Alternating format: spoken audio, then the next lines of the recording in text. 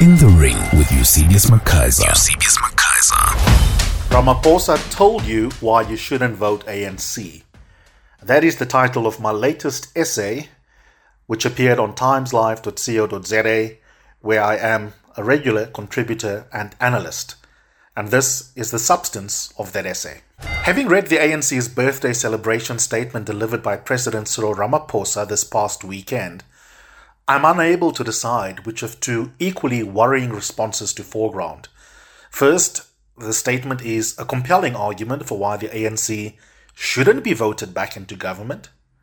Second, the media, as well as the public's responses to the ANC's January the 8th statement and to its adopted party resolutions after the elective conference, are so quiet and mostly uncritical that it bodes poorly for entrenching democratic accountability.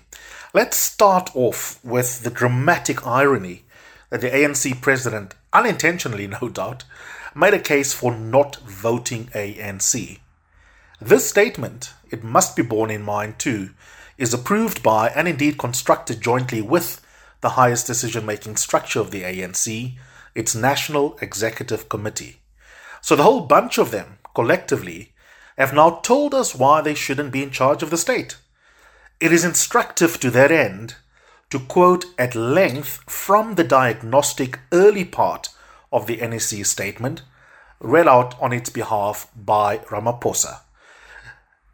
They state very early on that, and I quote, "The ANC acknowledges that we are at a moment of fundamental consequence in the life of our nation. Across the country, the people are going through tough times.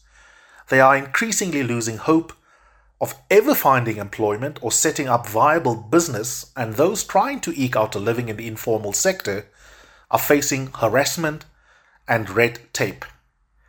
The energy crisis undermines economic growth and investment prospects, and persistent load shedding destroys businesses and compromises the production of food and the provision of social services such as water, sanitation, community safety, education and health. Increasing lawlessness, criminality and violence creates a situation in which women and children live in fear, not only in the streets of their towns and villages, but also in their homes.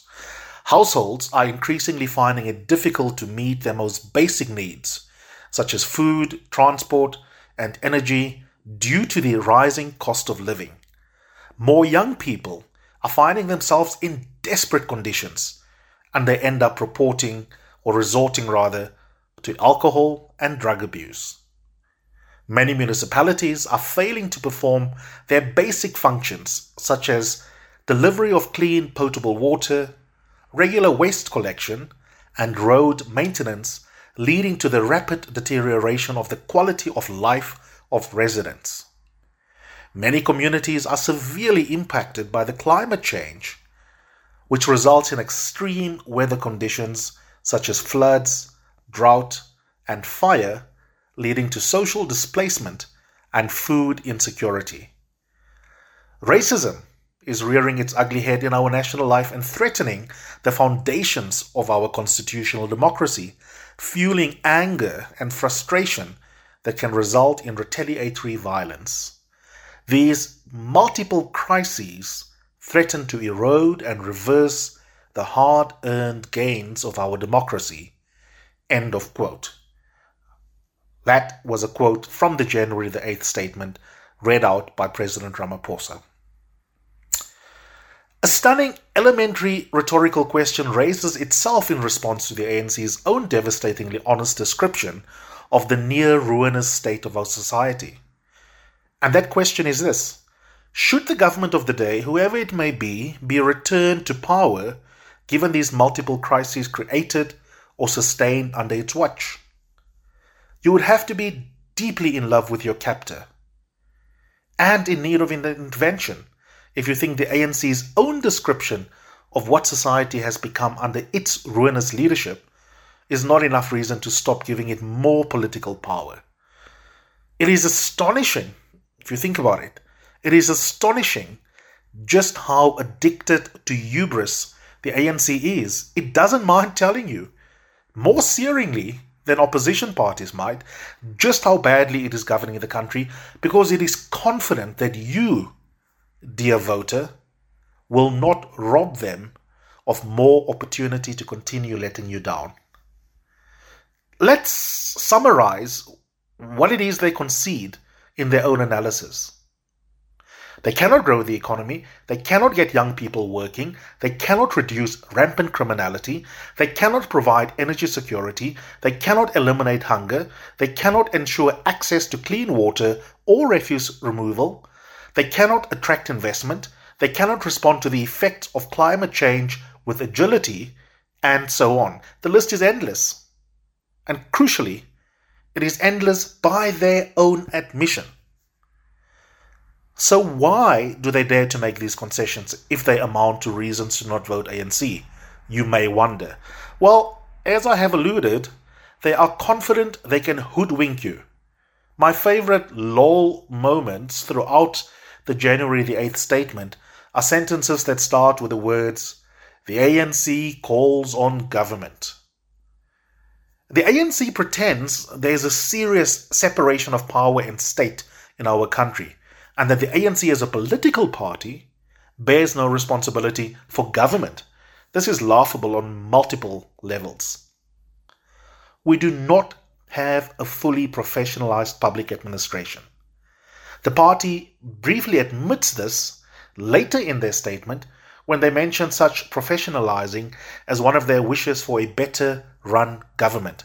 But if the current bureaucracy is not at its core apolitical and beholden only to the country's constitution rather than governing party headquarters, then it raises the question of what the character of the current civil service on the whole is, and we all know the answer. The state is a massive job reservations site, especially at senior management and executive level, for ANC deployees to be rewarded for roles in internal ANC factional battles. Many are incompetent. Some of the incompetent ones are also unethical and criminal, a deadly combination that amounts to undermining the foundations of our constitutional democracy. The pithy point is that the ANC cannot go to Mangaung and talk about the national government as if it is an opposition party or a watchdog organization. The ANC is the government, and the fundamental sins and shortcomings of our government are thus coextensive with the sins and shortcomings of the ANC. If you bemoan the government's sins, you must bemoan the governing party, which gifted you those useless cadres deployed to the state. In that sense, Ramaphosa's description of the multiple crises in South Africa amounts to a compelling argument to give up an ANC-led state. If Ramaphosa believes the words he uttered in Mangaung last weekend, then he cannot be an ANC voter. In tandem with the pervasive ANC self-delusion that it has been lacking in sufficient political and legal powers to deal with society's crises until now, all the resolutions about how it will yet do better are an insult to South Africans. This is also where the relative lack of critical responses to the ANC's elective conference and its birthday bash is most unfortunate. I've read many reports that casually refer to Ramaphosa's various remarks over the last week as, quote, sending a strong message.